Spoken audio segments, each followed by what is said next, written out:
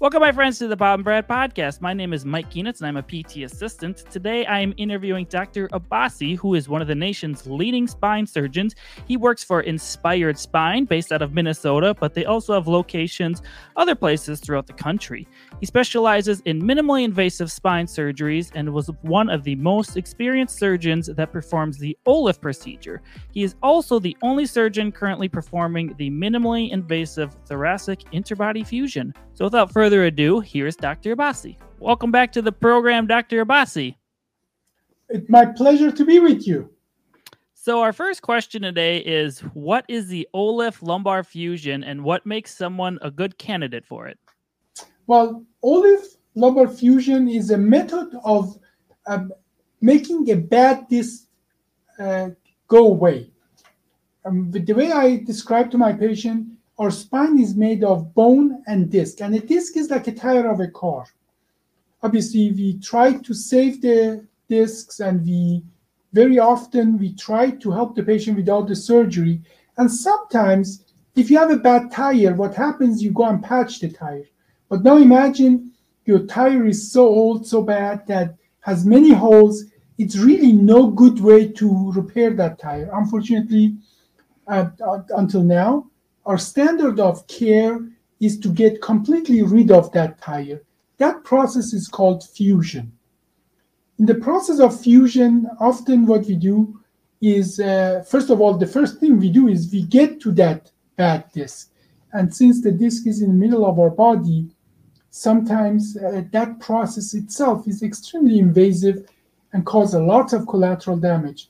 OLIF, or oblique lateral posterior lumbar interbody fusion, is a method of the surgery that we get to the bad disc with a tube that is barely thicker than a pencil.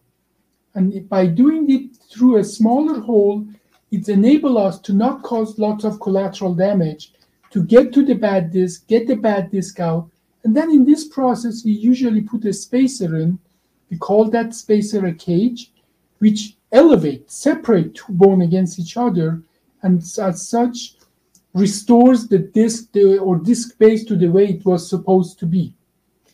This is now practically a method of the surgery that has been developed in the last 12 years. And the advantage of this to the other ways of getting to the disc is exactly that we use a tube that is barely thicker than a pencil and not cause all the collateral damage that other methods produce to get to a disc base. Those other ways is either from the back, where we not figuratively but literally fillet you open and cut all the muscles, which then in turn they become scarred. They are not useful muscles anymore.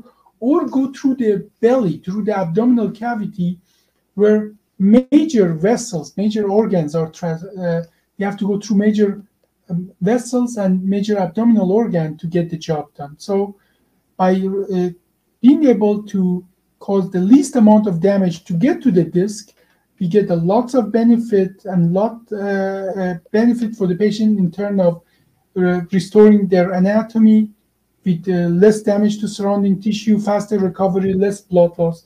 And that is what OLIF enables us to do. So what makes someone a good candidate to have the surgery?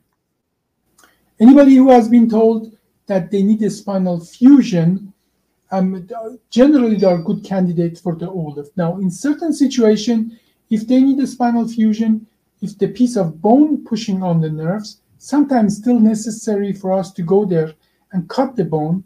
But beside that, except that somebody has a piece of bone sticking into their spinal canal or where the nerves are traversing, almost all of the other spinal candidates for spinal fusion are good candidates for OLIF. In most of the cases, that comes to people who have tried all the non-surgical treatment, including physical therapy and injections. And what the problem is cannot be just eliminated by just trimming the disc. Sure.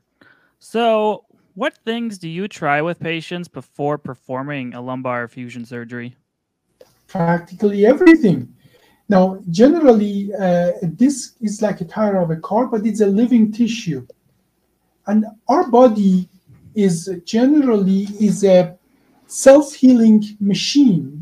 Our body, our tissue, our discs are living things. And every process in our body is a race between healing process and wear and tear. Many times when the wear and tear go ahead of the healing process is when we have symptoms in our musculoskeletal symptoms.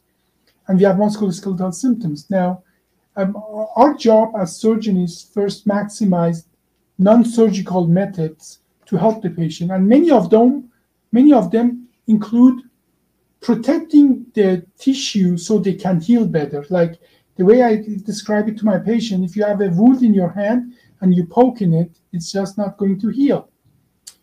There are ways to put your spine in a situation that is most suitable for its healing. Obviously, imagine you break your arm, you put it in a brace, or you put it in a sling, you don't use it. There is really no situation you don't use your spine. That's unfortunate because it has to heal under continuous use. But there are ways to support it, like we give you a list of things not to do. We send the patient to physical therapy to build up muscle around the spine.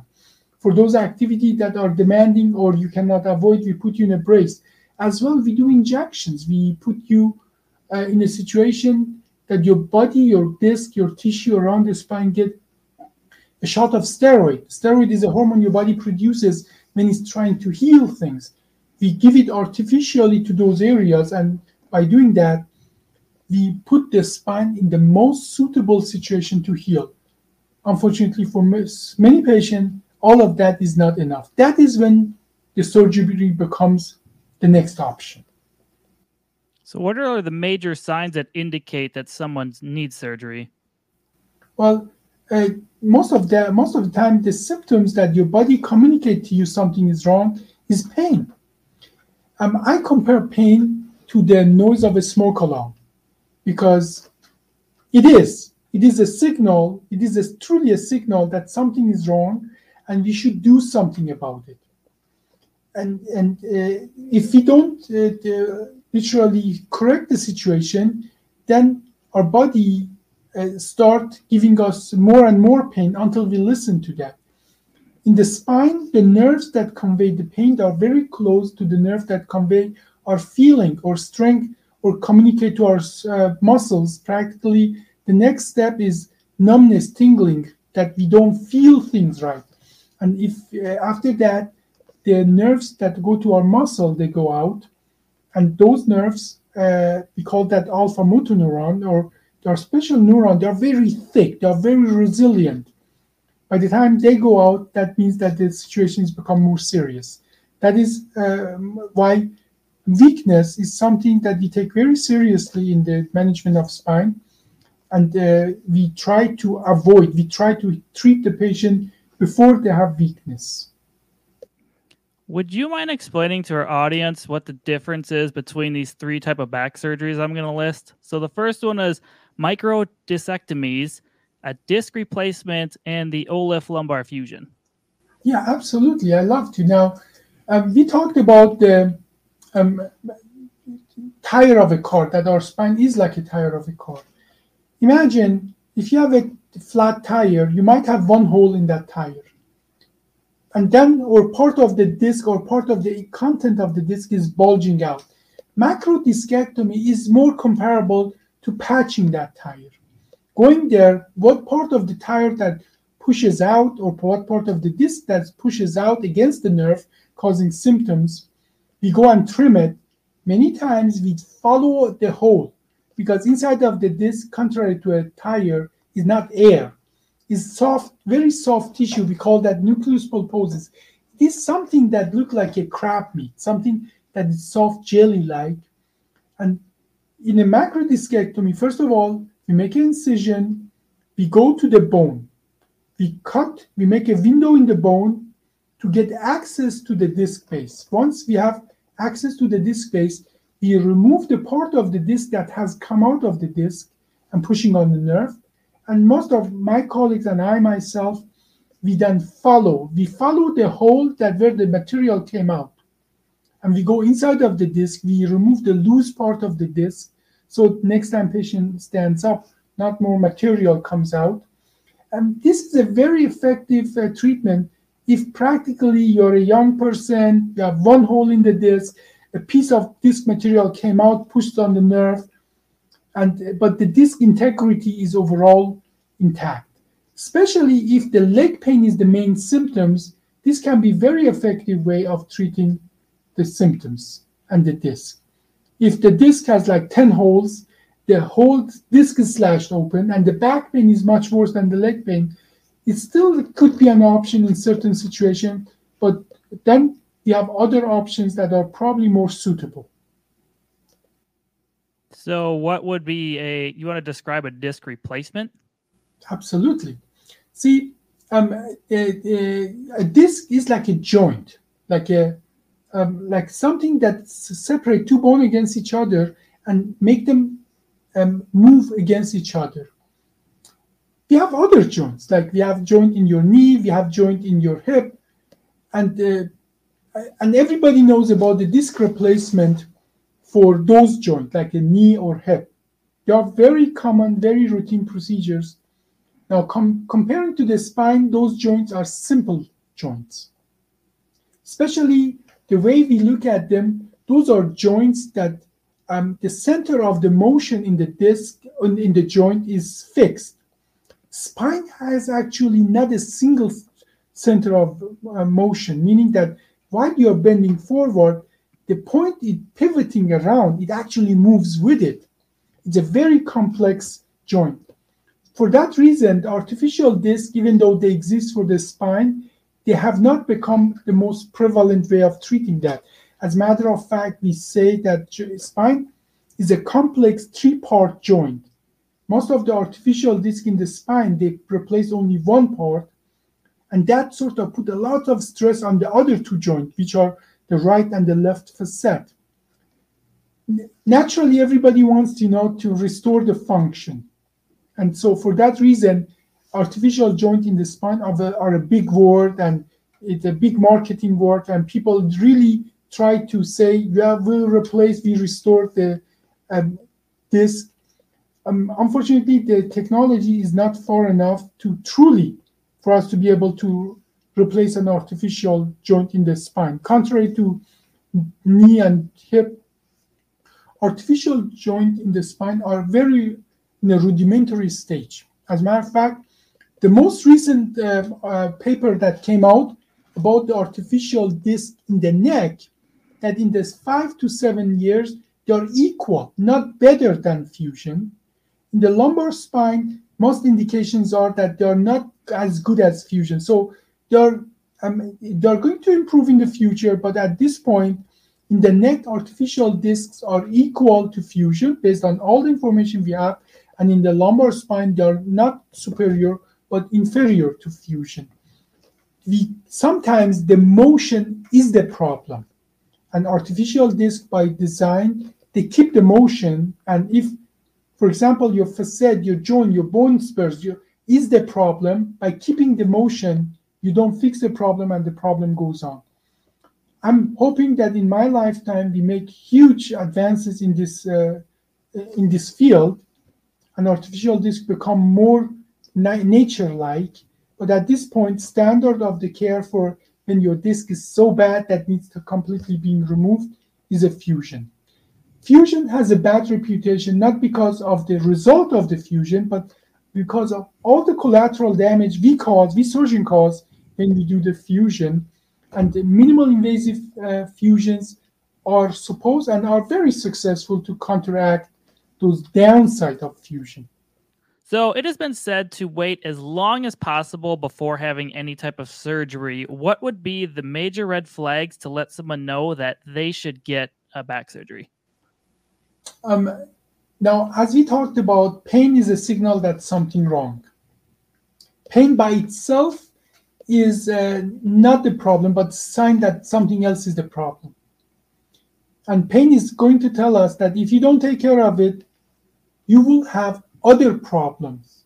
So, and that answers your question. Anything beside pain, like all of a sudden you cannot feel your legs, or you cannot move your legs, you have weakness, you have tingling, you have numbness, you have bladder bowel incontinence, you have other problem beyond pain, indicate that your body gave you the signal, nothing really good happened, and now the damage that your body was warning you about is about to happen.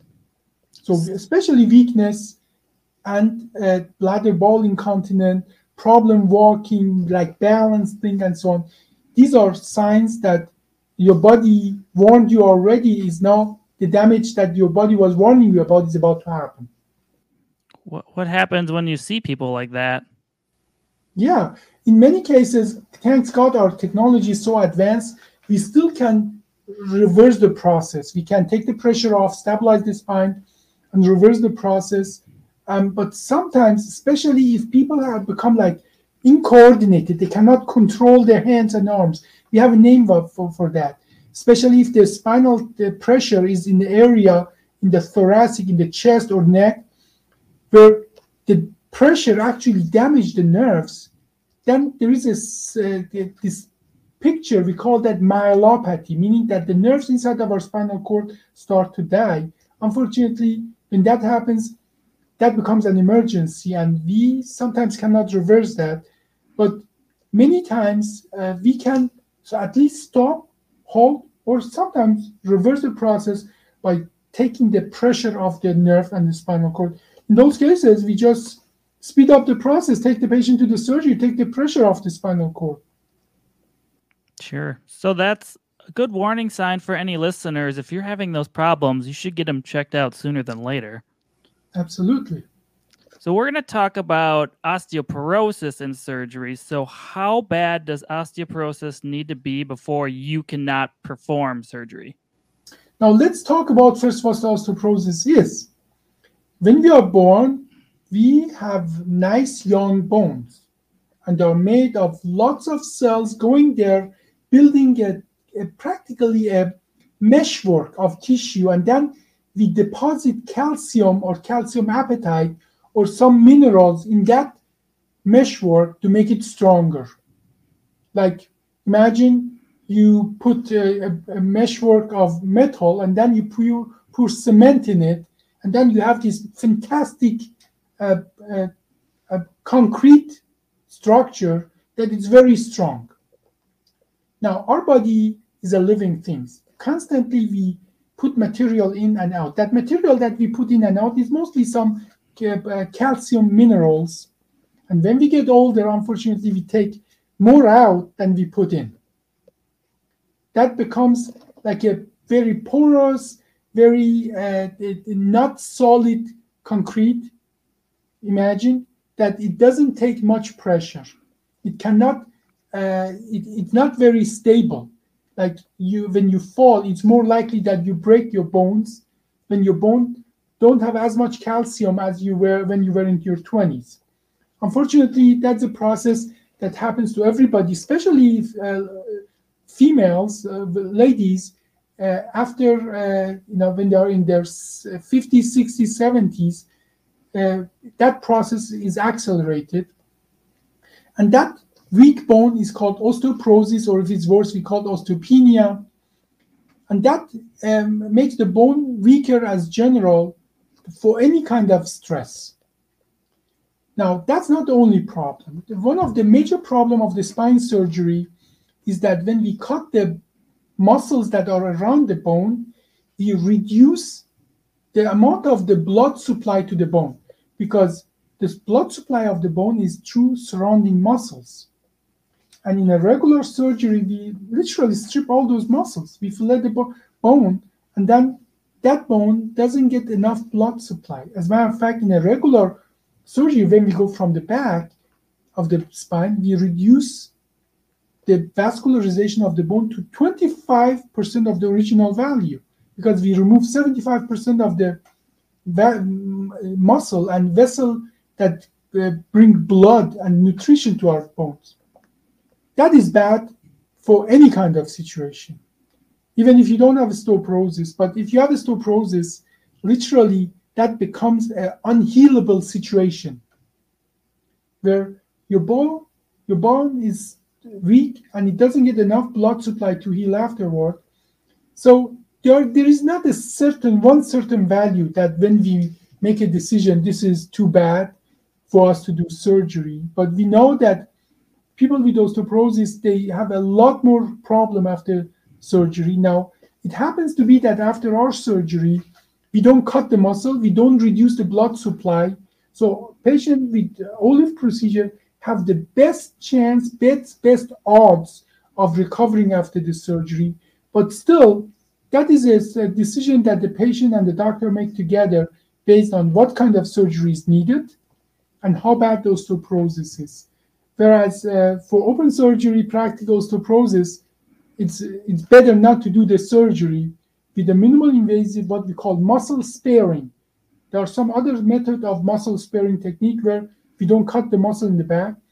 But those surgery is still an option, but it's an individually tailored kind of approach for patients' problem. Have you ever worked with someone with a compression fracture? Very much so. I just had 3 patients today that have compression fracture that I saw in my clinic. Right now I'm in clinic. This is a very common situation.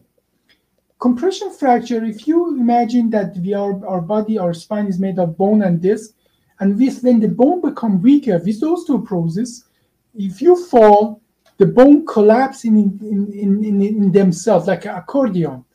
They compress and become less, the height of the bone become less, and we call that compression fracture. Unfortunately, that's a common situation. And many of these patients, obviously, the bone doesn't become bigger anymore. So people shrink actually with time. But many times, beside that, they have maybe initial pain and it gets better. Many of these patients I treat, I put them just in a brace. Sometimes if the bone compresses to a point that the healing is prolonged or pain doesn't go away, we even go in with a needle that is a thicker needle, but we put it inside of the bone, and we put a kind of plastic that becomes a fully hard plastic inside of your body. We call that polymetamethacrylate, and that helps many of our patients. Inside of your body, we strengthen the bone, and the pain goes away. So in some cases, there's not enough bone to do that, or the situation is worse than that. Then we fuse the back, meaning that we add metal and other material that bridge the weak bone, so your weight doesn't go all through the bone, and that is a fusion. Thankfully, most of these patients don't need that, but if they need that, not cutting the muscle and the bone is the best way of treating them, because that would add more damage to the already damaged tissue. Okay. Yeah, I worked with a woman once years ago who had the procedure where they put in the plastic type material to hold in her compression fracture. She had all sorts of back issues. Yeah, that is exactly the second thing I described. Besides bracing, that we go with a needle, we add some kind of plastic inside of that procedure is called vertebroplasty or kyphoplasty. That is a commonly performed procedure, and we perform that procedure as well. Okay. So we're going to switch to talking about back pain and hip pain. So how do you differentiate between hip pain and back pain if it's being caused by the spine? Yeah, that is a good question. And I went 23 years to school to be able to distinguish that. It's a combination of symptoms, tests, imaging that enable you to distinguish between one versus another. Because the way I describe it to my patient, the problem could be the hip, or the problem could be the nerve that goes from your spine to the hip. Now, it just happened, if it is the hip, the symptoms are mostly localized to the hip or some nerves that go around the hip, whereas if it's your spine, a more complex kind of picture can appear. Now, sometimes it's even the problem, the part where the spine and the hip are joining. We call that joint sacroiliac joint. And especially in the lower spine and the sacroiliac joint, they are so close to each other, the symptoms can be very confusing, very similar. Generally, in a situation like that, obviously we get films. We look inside how your hip look like, how your sacroiliac joint look like, how your spine look like. But often, especially if the problem is the sacroiliac joint or where the spine and the pelvis are joining, we do as well, we put a needle in and numb up one area or another area to see which one give patient improvement. And that is a good way of distinguishing between if it's a spine problem, or it's a hip problem, or it's a sacroiliac joint problem. We call that diagnostic injections. If someone has really bad SI joint dysfunction, do you perform any type of surgeries for that? Absolutely. For a long time, at least for the last 80 years, we knew that sacroiliac joint, or where the spine and the pelvis are joining together, can be a problem. But we didn't have really good options. Sometimes our treatment was worse than the disease itself. But in the last 15 years, we have found a very good way of treating sacroiliac joint, meaning once we are sure the problem is the sacroiliac joint, and that requires exam, provoking the joint, and then even numbing it up to see if every time we numb it up, 75% of the pain goes away, even while numb, meaning maybe a day or two, or even half a day. But once we discover or diagnose that the sacroiliac joint is the problem, now we have a very good option. What we do is practically making the sacroiliac joint stop moving. We go from the side, from the buttock, from the side, we put 2 or 3 screws in, make it stop moving. Now, it's important to know that the sacroiliac joint doesn't have much of a function in our body anyways. The only time sacroiliac joint has a physiologic option is to open up the pelvis just a touch for the baby to pass through the birth process. Many times, once we make it stop moving, my patient tell me their pain is completely gone. As a matter of fact, there's not a week when I don't see a patient that the problem is the sacroiliac joint, we fused it, and they come back ecstatic because their pain is gone. Especially that expertise to treat the sacroiliac joint is not a common expertise among the spine surgeon, and many times that problem is missed. Many of these patients, they go to doctor, they look at their spine, they tell them there's nothing wrong with you, and they're right, there's nothing wrong with the spine, but they don't look into the sacroiliac joint. This is even more aggravated because the sacroiliac joint is not a picture diagnosis. You cannot get a picture alone to show that that's a problem, because every sacroiliac joint looks a little differently. And if you don't provoke it, if you don't numb it up, you don't sometimes diagnose it properly. Is there a way someone can kind of test on themselves if the pain is coming from their SI joint? There are a few ways to do that. First of all, many of these patients, they are younger female, especially after they have given birth to a baby. The rate of sacroiliac joint is 7 times higher. But as well, they notice that when they turn from side to side, especially in the night, that it becomes very painful. Many of them had a mild trauma, like falling or stepping on something. Many of them, they are telling me when they go stairs up or go uphill, the pain gets worse, especially when they start twisting their back. But as well, one of the easiest thing to provoke the sacroiliac joint is if you put your ankle on your knee on one side, you're practically distracting the sacroiliac joint on the side that you put your ankle up, and that can be sometimes a test to see if the sacroiliac joint provoking that test. But at the end of the day, you have to numb up that sacroiliac joint to see if the pain improves with numbing up that joint temporarily. And then we know that's where the pain generator is. Okay. Are there any other topics you would like to discuss with us today? Yes. Actually, I think one of the most important things in the treatment of the spines are lots of people who are marginalized. Now, spine surgery is a big deal. It has lots of complication because spine is in the middle of our body. We have to work hard to get in. And as well, we describe in a traditional surgery, we cause a lot of collateral damage, and that practically excludes a lot of people like elderly, people with osteoporosis, or people who are obese. Today, actually, I saw a patient with a BMI of 52. I'm assuming your BMI is between 24 and 26, something like that. And mine is about 28, 29. So people with BMI of above 35, they are practically, they have a lot of tissue to go through. And when you get to BMI of 40, as a matter of fact, most of our societies recommend not to do surgery because the damage you cause is worse than the problem itself. But and these people, they are just told they have to live with the pain. Now, this is a sad story because many of these patients, they come to me and they are so in pain, they are so miserable. They tell me if it's all what is left, I don't want to live with that. Many of these patients become suicidal. You can understand that if you are in pain, at such a pain and nobody can help you, you become suicidal. Many of these patients, we push them with pain management and we make them narcotic dependent.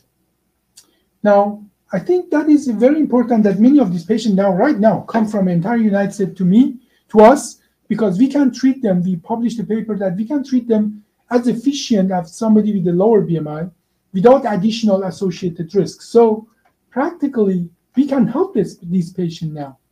And our societies, unfortunately, are not even in a wide way aware of that. We can give this patient now an option. But these patients come to us all the time and we do the surgery, send them home next day. I just did 6 surgeries in the last 2 days. Most of those patients are already home. And 3 of these patients, they had a BMI above 40 and 50 that we successfully treated. Guess where? In Riverview Hospital in Crooks, in a rural hospital where we don't even have all the gadgets that the university would have. So we reduce the risk as such that we can treat this patient, we can treat them in a rural hospital. Oh, so they don't have to travel as far, huh? No, exactly. Yeah, that's normally problematic for most people that are pretty overweight like that. Another thing that I want to make everybody aware of that because what we are doing is so unique, we have a lot of need for new surgeons. Like in 1 week, surgeon coming from United Kingdom, from Ecuador, 2 surgeons from United States. We have this program to teach these patients the new way. The surgeon, the new way of doing this surgery. And now we have a huge backlog of surgeons who want to come and see and learn that from us. But as well, we are expanding now to Texas. So if your patients are interested, now within the next few months, we are going to create an offshoot of Inspired Spine in multiple states. But our first place is Texas, where we treat the patient locally. Mike, you live in Midwest, right? You live in Minnesota, correct? Yeah, we're in Southeast Minnesota. Yeah.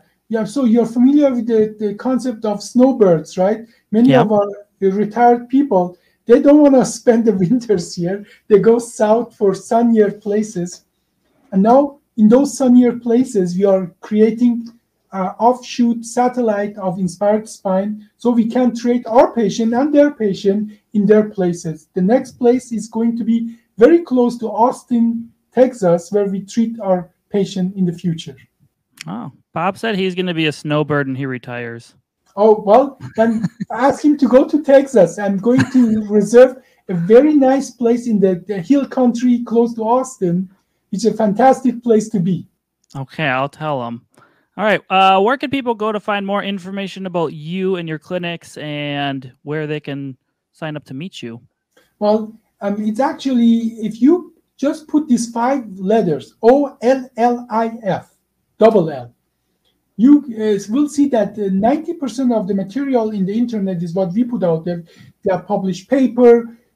And if people go to YouTube and put like OLLIF, you will have 1,200 testimonial of patients who have been treated.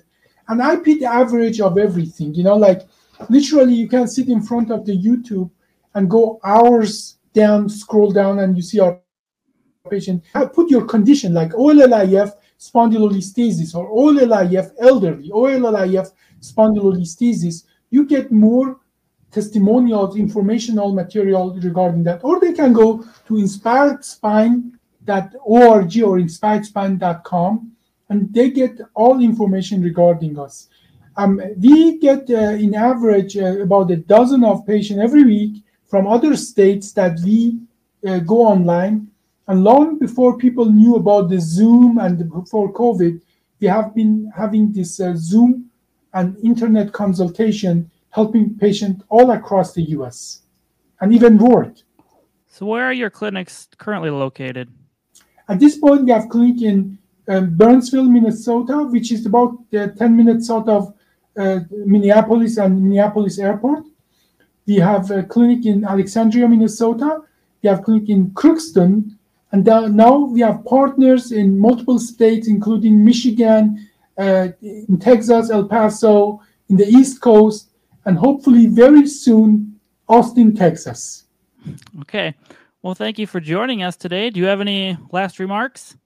No, it has been a pleasure always to be with you. And let Bob know that I'm going to reserve one of those luxury apartments in Austin for him. Okay, I'll tell him and his wife she better get ready for it. Well, thank you very much, Mike. You're welcome.